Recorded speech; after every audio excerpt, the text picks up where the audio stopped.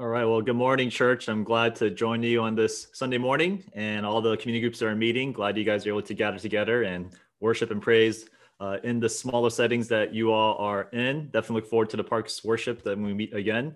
Also look forward to next Sunday in our members meeting. When you come, just know we'll be swearing in new members, and we'll be giving out a list of the new members that we're planning to potentially swear in. We're also going to be sharing our church's summer plans of what summer is going to look like, and also just about a lot of the life updates that's happening within the life of the church. And so look forward to next Sunday. Also, want to shout out again our Wednesday Bible study. I think that's usually a time where I always walk away really encouraged and blessed. And even though I come into it tired, I walk away actually feeling a little more refreshed. And so if you find yourself feeling a bit tired or groggy during the week, especially spiritually, really want to encourage you to come out on Wednesdays. It's always an encouraging time. We have a little bit of different format of how we do it as well. So please check it out. And we only have a few more weeks of that left. And if this is your first time here joining us today, again, we want to welcome you. And the past few Sundays, we've actually been going through a sermon series through the book of Genesis, chapter 12 to 32. And if you ever read the book of Genesis, or if you've been with us for the past few weeks, you know that we've been focusing a lot on Abraham and the story of God's plan of redemption for all the earth through Abraham.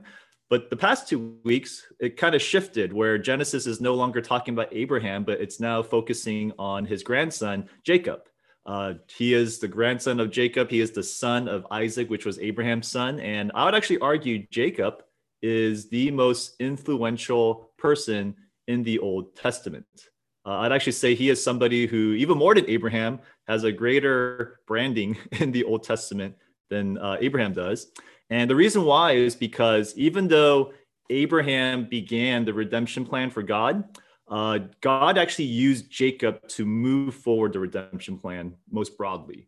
I almost like to liken it to where Abraham, he was like the movie Iron Man, where he began everything, but Jacob is like the Avengers, where it started the franchise. It kind of moved it forward.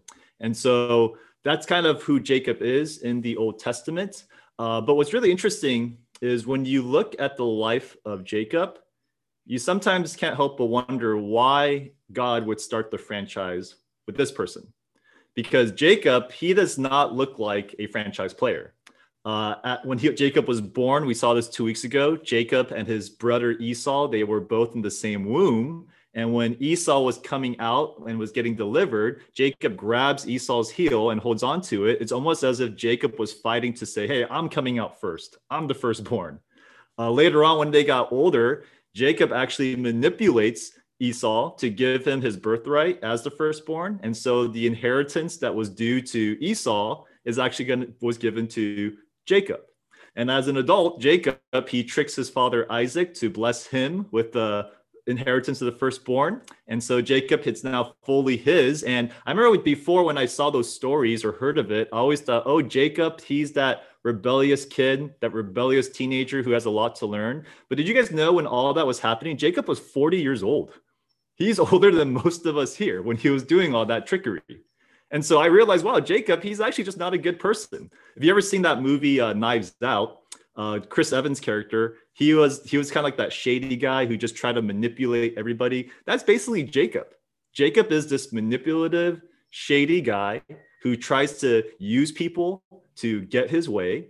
And he's somebody where if I met him, I would not want to be his friend, let alone have him be on my leadership team, let alone have him be the key player for anything that I'm a part of. And yet, God chose Jacob. Why? Why did he choose him? And why is Jacob even like this? I mean, isn't Jacob the son of Isaac? Isn't he the grandson of Abraham? Doesn't he believe in God? Well, here's the actual problem. Jacob, he most likely grew up during his 40 years of life, knowing about God, hearing about all of the stories of God's faithfulness, hearing about the promises that he has given to Abraham and Isaac. But there is nothing in Jacob's story so far that indicates that he actually worships God, that he actually follows Yahweh. He knows a lot about God, but he doesn't really know God. He is somebody who hears stories about God, but it's not yet Jacob's story. He's aware of the promises, but it's not something that really excites him personally. In fact, in chapter 27, verse 20, when Jacob is talking to Isaac about the promises, what Jacob tells Isaac is in verse 20, the Lord your God, let him grant me success. He calls God Isaac's God. It's not his God. Jacob, in other words, he's actually, I think, like a lot of us, where a lot of us here, you grew up in the church, you heard all the Bible stories, you are somebody where you know about God's promises and blessings for your life. But if you're really honest, your faith is a lot more religion than relationship. It's a lot more ritualistic than it is something that's vibrant. The Bible stories that you hear, they're just Bible stories. They're not really your story. And the promises that you hear that God gives to the Christian, those are nice promises, but you're seeking after better promises for yourself. And maybe for some of you, that's not your entire life where you go, wait, God is real to me. But maybe recently, for the past season, that's kind of been you, where you are kind of just going through the motions. You are functioning more like a cultural Christian, where your faith is far more religion than it is a living relationship. You're playing church these days. You don't really feel yourself growing. God feels like somebody that you know about, but not somebody that you really know. How can we change this? How do we get out of that stuck mode of just being stuck in this religiosity, this cultural Christianity? How can faith be something that's not just cultural, but something that actually is personal? Not just something we inherit from other people, from our family, but something that actually changes us. Well, today, what we're going to see is something happened to Jacob, this 40-year-old man who was just pushing his own agenda, just knew about religious stuff, but something happens to Jacob in the passage we're going to look at that changed everything. You see, Jacob, the context for the passage we're going to look at is Jacob, he just tricked his family, where he took the blessings of the firstborn, and now his brother Esau wants to kill him. He wants to murder him.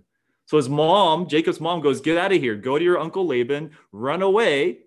And what we see is Jacob is traveling to the city called Haran, where something happens that shifts Jacob's life.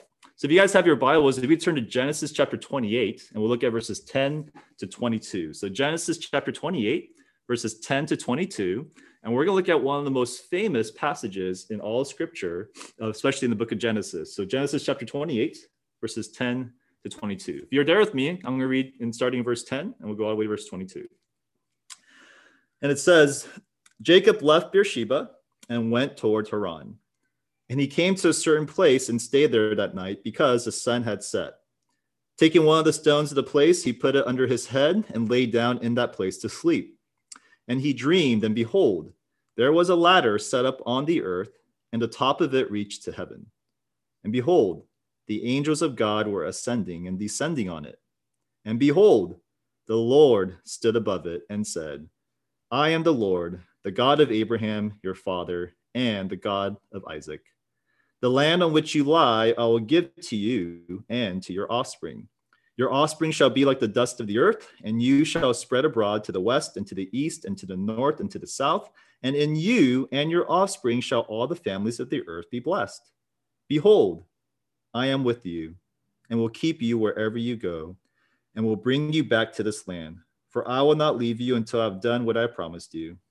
Then Jacob awoke from his sleep and said, Surely the Lord is in this place, and I did not know it. And he was afraid and said, How awesome is this place? This is none other than the house of God, and this is the gate of heaven. So early in the morning, Jacob took the stone that he had put under his head and set it up for a pillar and poured oil on top of it. He called the name of that place Bethel, but the name of the city was Luz at first. Then Jacob made a vow, saying, If God will be with me and will keep me in this way that I go, and will give me bread to eat and clothing to wear, so that I come again to my father's house in peace, then the Lord shall be my God. And this stone which I have set up for a pillar shall be God's house. And all that you give me, I will give a full tenth to you. This is a reading of God's word. Now, what's going on here? What happened in the story? What happened where it changed Jacob, and how does it relate to us today as we read the story? We're going to learn three things. First, we're going to learn about the presence of God in this story. Second is the experience of grace in the story. And lastly, the beginning of transformation, the beginning of Jacob's transformation. So let's look at the first part, the presence of God. So this story that we just read, it begins where Jacob is traveling from Beersheba to Haran, from his hometown to his uncle Laban's hometown. And then suddenly it turns dark, and Jacob, he rests for the evening. Look again at verse 10, 11. It says, Jacob left Beersheba, went to Haran, and he came to a certain place and stayed there that night because the sun had set. Taking one of the stones of the place, he put it under his head, and he lay down that place to sleep. Now, at first glance, when you read that, it doesn't seem like much is happening. It just seems like Jacob is traveling, and he's just spending the night, just kind of setting up the story. But I'd actually argue there is a lot more going on in these two verses than we realize. Notice, for example, when Jacob chooses to stop somewhere and rest, he rests in a place that the author calls a certain place. This is very unusual because throughout Genesis, the narrator is very, very particular about the cities that people stay in. He always, whenever Abraham goes to different cities or different places, or Isaac, he always names the mountain that he's going to, the city that he's at, the country that he's in. But here, when Jacob's on his way to Haran, he all of a sudden stops by somewhere, and we know it has a name. Later on, it's called the city of Luz, but the narrator goes, it's a certain place. Imagine if I called you and I said, hey, can you pick me up? And you ask me, sure, okay, I'll pick you up. Where are you at? And I go, a certain place. If I said something like that to you, you would probably think, Tom doesn't know where he's at. He's lost. And that's exactly what's going on here. Jacob left his family, and he knows where he's going. He's going to Haran, but he rests at a certain place because the narrator is telling us is that Jacob, he's lost in life right now. He's lost. He's on the run. He's a fugitive, but his life is kind of in shambles. Everything that he once knew is now gone. He's headed somewhere that he doesn't really know what it's like. His life is lost right now. He is lost. Notice also when Jacob decides to sleep somewhere in this certain place, notice what he uses to sleep on as a pillow. He sleeps on a rock. What in the world? Why is he sleeping on a rock? That is the last thing I would think of using as a pillow. But the reason why Jacob is sleeping there is because he's sleeping outside. He's outdoors in the woods. In the ancient world, people never sleep outside, especially at night. They will always find some type of relative or acquaintance to lodge at someone's place because you're vulnerable to thieves, to wild animals. There's no street lights. There's no policemen. But Jacob, he's on the run, far away from all social networks right now, disconnected from anybody that he knows. In other words, what this shows that Jacob sleeping outside by himself means is Jacob, he's all alone, vulnerable, at the mercy of his surrounding. And notice lastly that Jacob, when he's sleeping outside by himself at dark in the cold, notice this is such a contrast, his current life right now, to the life that he had just left. Remember, Jacob, he had just received the blessing. He had just received the inheritance from his father. He was given this promise about his future. It's like getting an acceptance letter to an Ivy League school. Like there's something awaiting for you. And in Genesis 28, there's a part of it where Isaac tells Jacob, this is the plan that God has. It says, may God give you the dew of heaven and the fatness of the earth and plenty of grain and wine, and let people serve you and nations bow down to you. That was the promise given to Jacob. Those are the last words he heard that was promised to him when he left.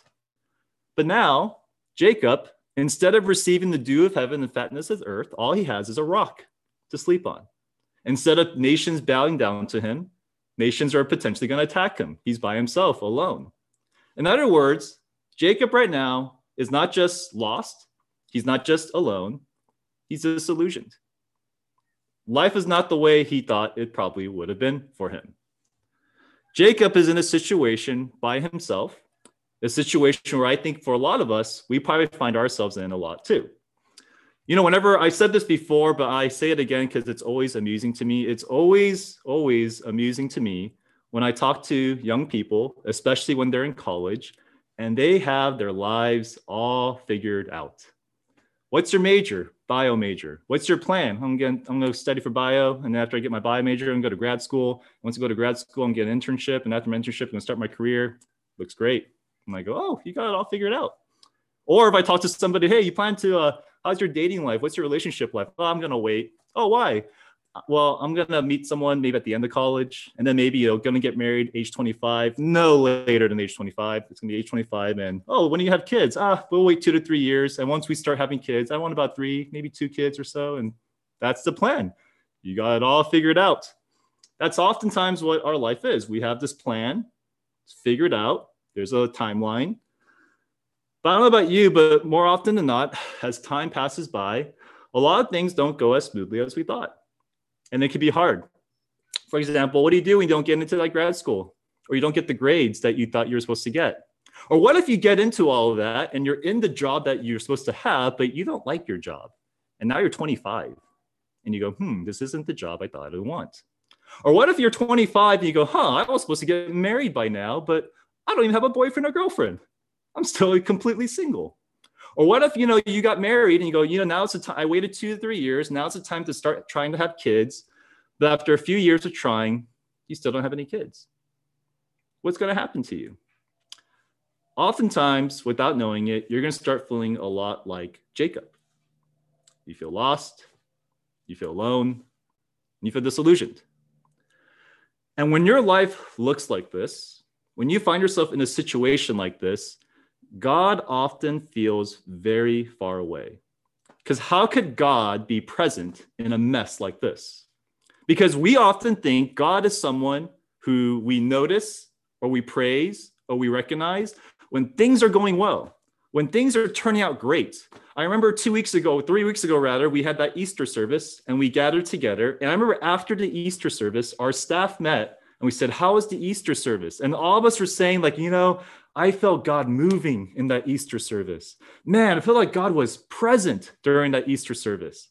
Why are we saying things like that? Because everything went well. It was really encouraging. And so all of us like, God must have been here because it went so well.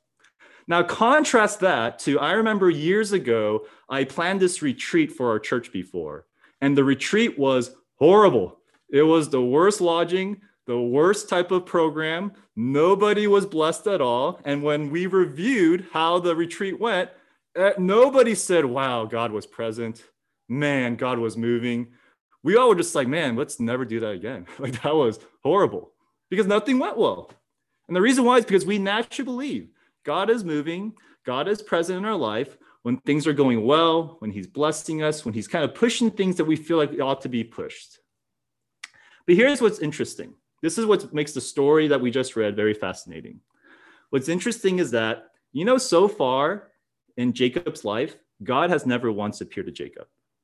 He appeared to Abraham before, where he spoke to him. He appeared to Isaac. He appeared to Sarah. He appeared to Hagar. But up to this point, Jacob being age 40, God never once came to Jacob and talked to him. It was complete silence. Until this moment. For the first time in Jacob's life, when he is lost, alone, and disillusioned, now God shows up. Now God decides, okay, I'm going to introduce myself to him. Why? Because this is the type of God that he is.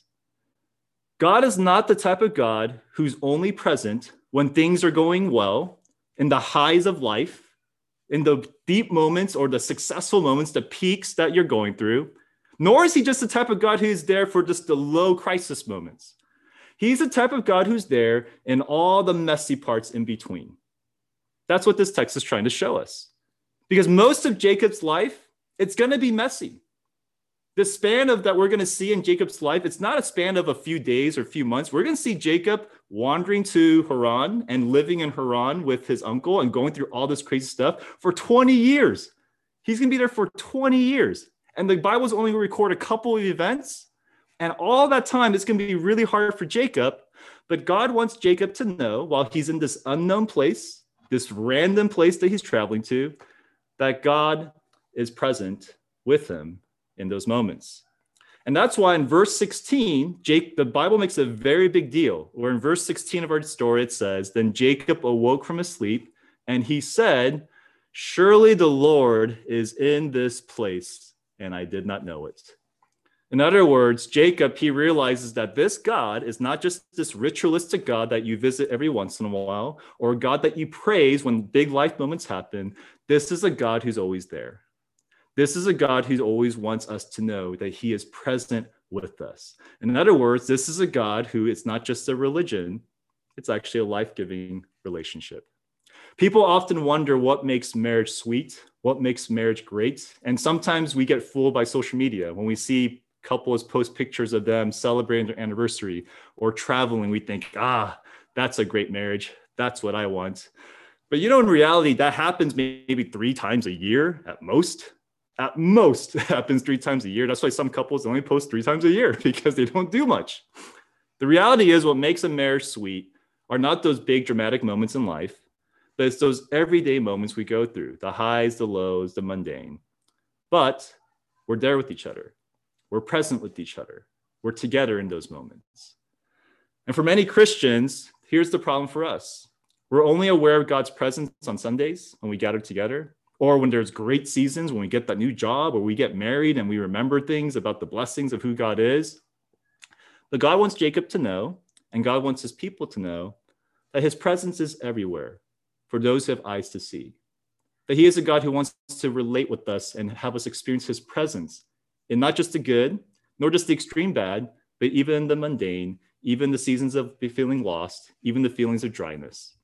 And so if I can encourage our church, if you're going through the motions right now, because you are somebody who you just feel like, what's the purpose of my life? What's going on here? What God wants to let you know is that, like Jacob, he's present in these situations. He's present in moments like this. And you can experience his presence in the most unlikely of scenarios that you are in. Because God is a God not limited to these highs, to these special moments, but he is a God who wants relationship with his people always, intimately, and his presence to be experienced and known. Secondly, though, what we see going on here is not just God's presence being realized, but also notice that we talk about the second point being the experience of grace. The reason why Jacob, he even knows God is present here isn't just because he came to himself, but notice that Jacob, he experienced a dream. And he had a vision of something. Look what the vision is in verses 12 to 13. It says, Jacob dreamed, and behold, there was a ladder set up on earth, and on top of it reached to heaven.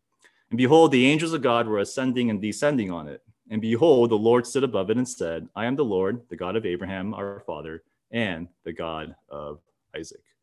Now, this vision is very famous. You might have heard of Jacob's ladder before, but it's kind of strange. And so it's helpful to break down what exactly is it that this vision is. What did Jacob see? And there's actually 3 parts to this vision. The first thing Jacob sees is what our translations call a ladder. Now, I don't know about you, but when I think of a ladder, I think of that skinny thing where you climb up on top of the roof. And that's most likely not what Jacob saw, because a ladder is a very modern invention. Most likely a better translation, I think, is actually a stairway. And what's probably this is referring to is what the ancients saw as a ziggurat. Now, ziggurats are these pyramid-looking things that people back in Jacob's day would build, kind of like almost like a temple. It functioned as a place where people could meet God, where it was the connection between heaven and earth.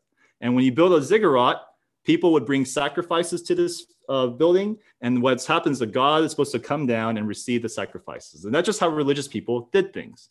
But the main difference between the ziggurat of the ancient world and what Jacob is seeing right now is that Jacob didn't build a ziggurat. God built it.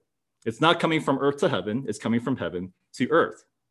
The second thing that Jacob sees is on the ziggurat, he actually sees angels ascending and descending upon it. It's not people worshiping on it, but angels are going up and down this stairway. Now, in the Old Testament, the angels are always there to do one of 2 things. Angels will either bring a divine message from God to his people, or angels are there to signify the divine presence, that God is there.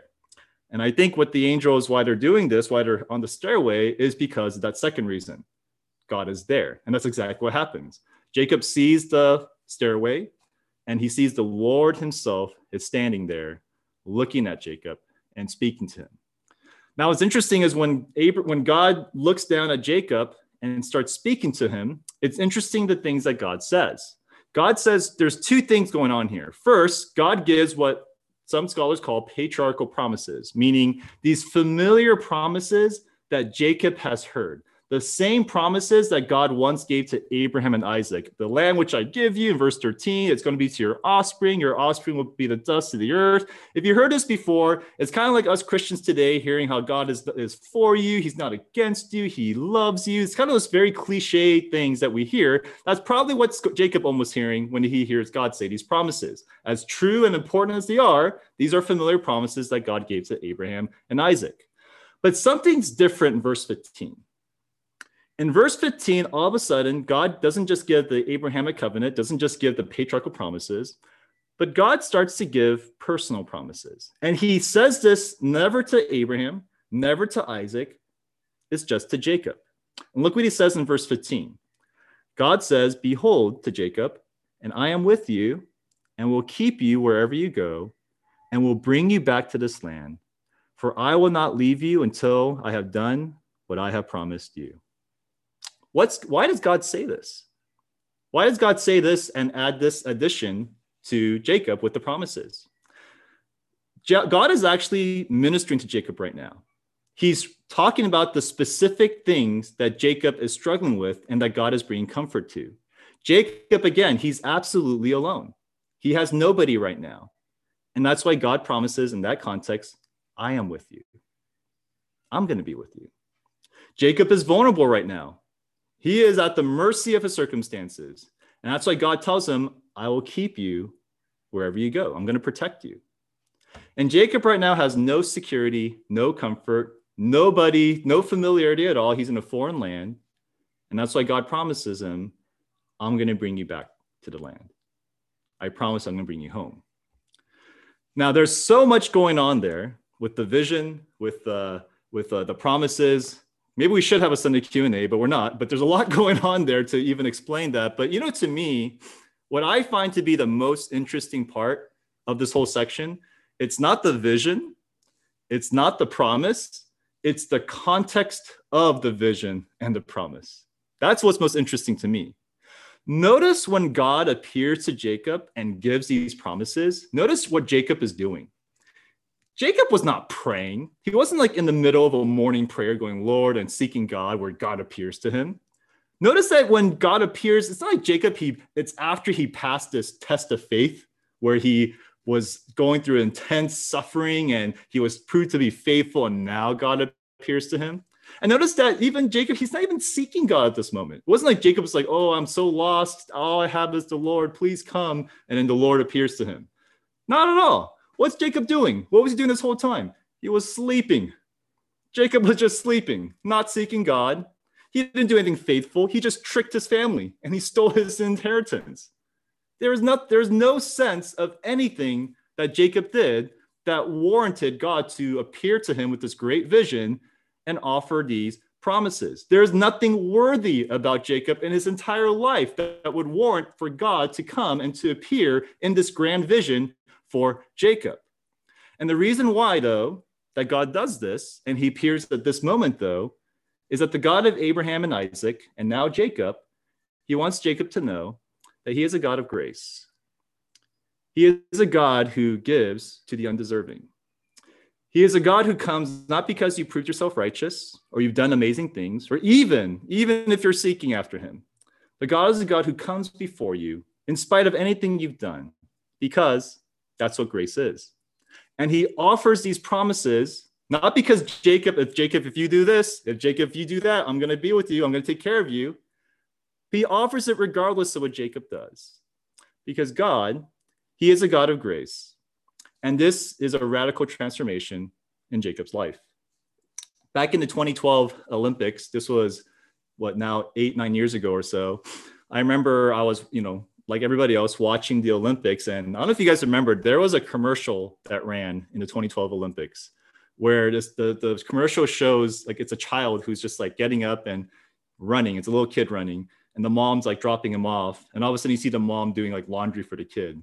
And then the next scene, like music in the background. Next scene, the kid, you see him running again. And you see the mom doing laundry. And the kid, every scene gets like older and he's still running. And the mom, she's getting older, but she's doing his laundry. It's just like going, splicing back and forth, where he's running, she's doing laundry. And it's just pretty much showing like, oh my goodness, all the things that the mom is doing for this child as he's preparing and running. And all of a sudden, the commercial keeps going like that, where it's like this intense music where the kid's running, laundry. And all of a sudden now the kid has become an Olympic athlete running, and he wins the medal, and he's all older now.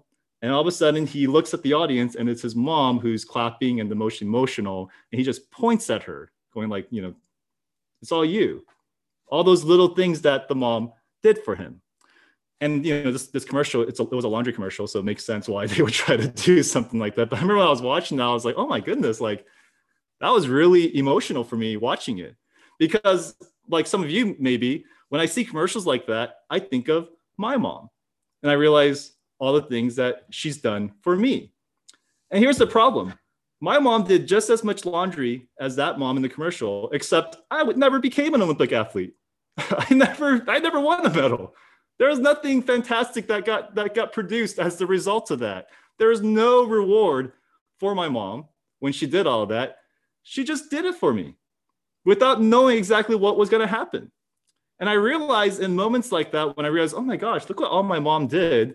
I did nothing to deserve that. In fact, I probably caused my mom heartache in the midst of her folding my laundry. And I don't remember once ever going up to my mom saying, thank you for all those years of folding my laundry. Never once. In other words, when I realize moments like that, for some reason, it makes me appreciate my mom more. When I saw that commercial, I just like kind of, texted my mom going like, hey, just want to say, for no reason, thank you for being my mom. Like you just kind of randomly message them like that.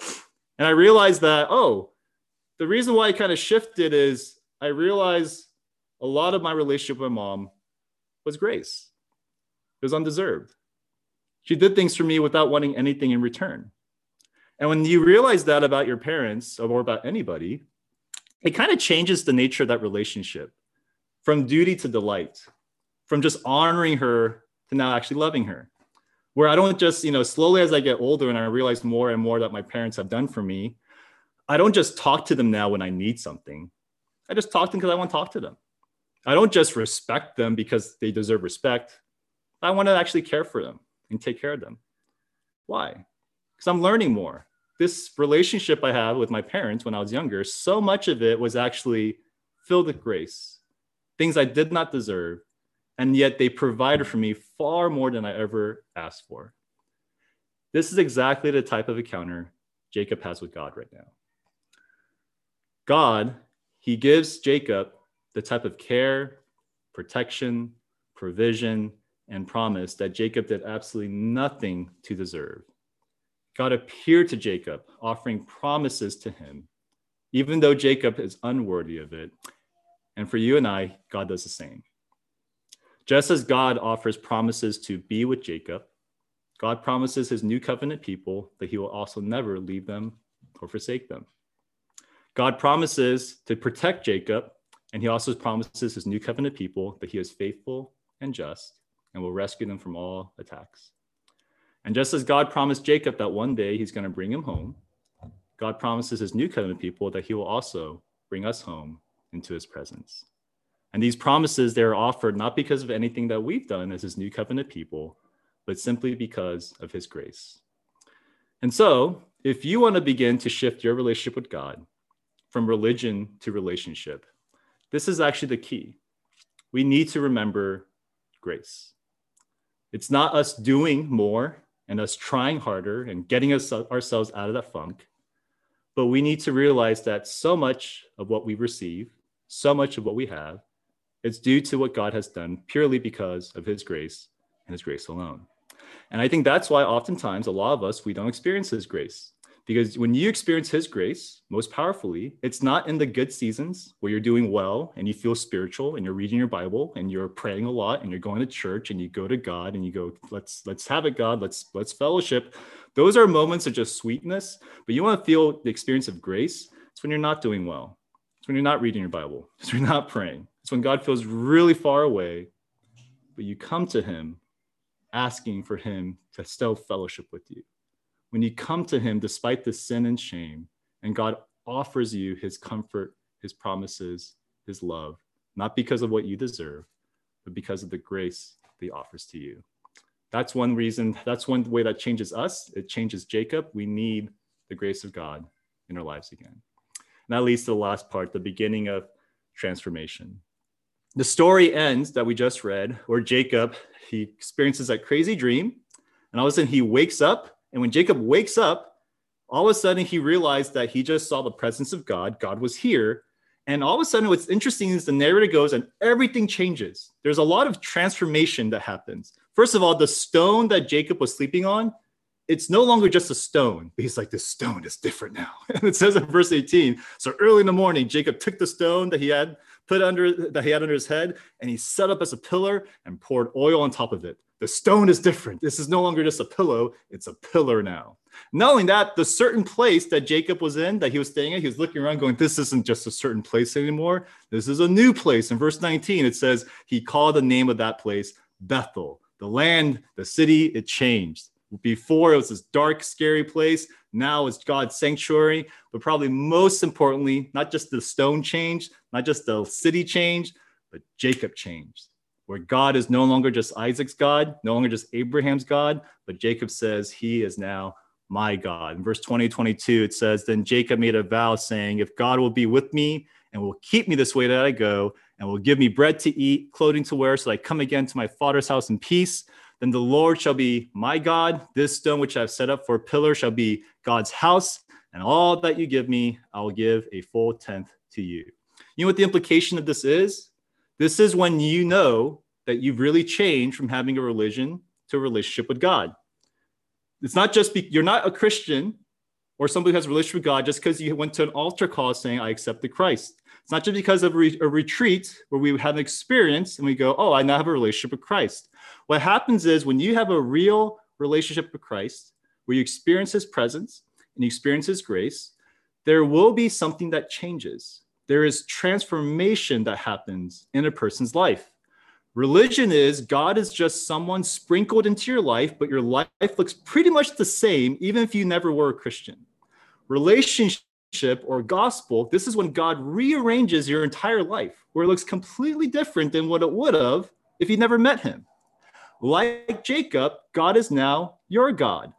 You rely now on his provision. His house is now more important than your house. You are not just a giver, you're not just a taker, but you are now a giver.